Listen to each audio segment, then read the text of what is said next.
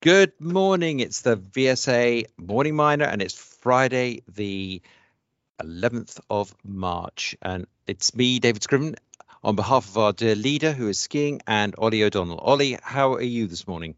Yeah, very good. Thanks, David. How are you doing? Not too bad, not too bad. So just scanning a few headliners. I can't resist bringing up the subject again of Big Shot as the saga continues. And the hedge funds are pretty miffed at what's been going on at the LME, and some expressing concern that they might even close out all their positions. So we'll have to see how that how that continues. And just maybe to mention that uranium has hit its highest level since 2011. That was when we had the Fukushima disaster, and the price is circa $59.75. So also keep in mind that the White House is considering sanctions on Rostocom. So with news today, Macango, Ollie, take us away.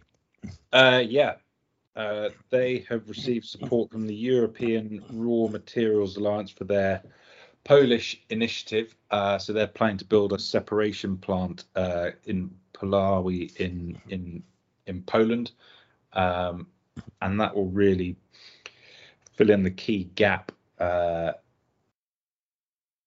many rare earths projects face in the West. And we've got plenty of upstream projects, but separating and making those individual rare earth metals is a challenge that we haven't yet been able to do and rely heavily on China. So this is obviously an important initiative, and Macango think they can do it. Not only will they be putting supply from their project in Malawi through this plant, but also plan to put third-party ores through there. So, I mean, this is clearly the missing piece of the puzzle for rare earths in the West, and if they can do that, then this company goes from being worth tens of millions of dollars to billions. Very positive news. And moving on from Macango, Endeavour. Small announcement from Endeavour Mining. So the sale of non-core Karma mine in Burkina Faso for just about $25 million US. So that keeps. I mean, their focus really is Burkina Faso, so it doesn't change that too much. They've still got, I think, 3 or 4 operating mines and a number of other development projects there.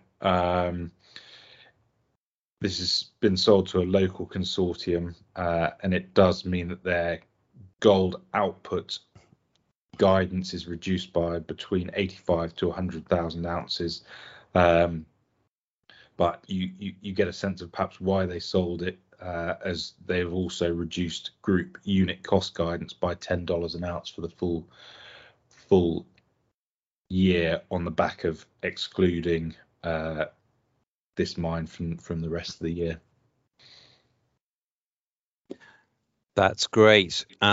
We're fairly sort of light on news today. So thank you very much for your insights on Macango and Endeavour, and we'll probably wrap it up here and wish everybody a great weekend. Thanks, David. Cheers.